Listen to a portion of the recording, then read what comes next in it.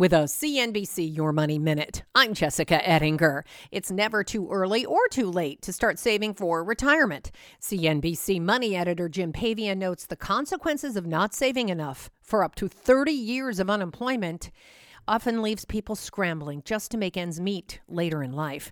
Having too little kills dreams of traveling or enjoying things you've put off. Many people will have to work into their 70s and they'll likely earn less. And Social Security becomes more important, but alone it may prove to be too little. Some people will sell their homes for money, others will jump into reverse mortgages, and still others will live with family. And no matter what, they face the reality of a significantly lower quality of life. After corporate America shifted the burden of old age away from pensions and into self-saving 401k plans, a new Bankrate survey finds more than a third of Americans still have never had a retirement account. Lots more on this at CNBC.com. I'm Jessica Ettinger, CNBC. Picture this. You're on a John Deere compact tractor, enjoying the sun as you clear brush across your pasture. You just have to get in the seat. Learn more at johndeere.com/get in the seat or visit a dealer near you.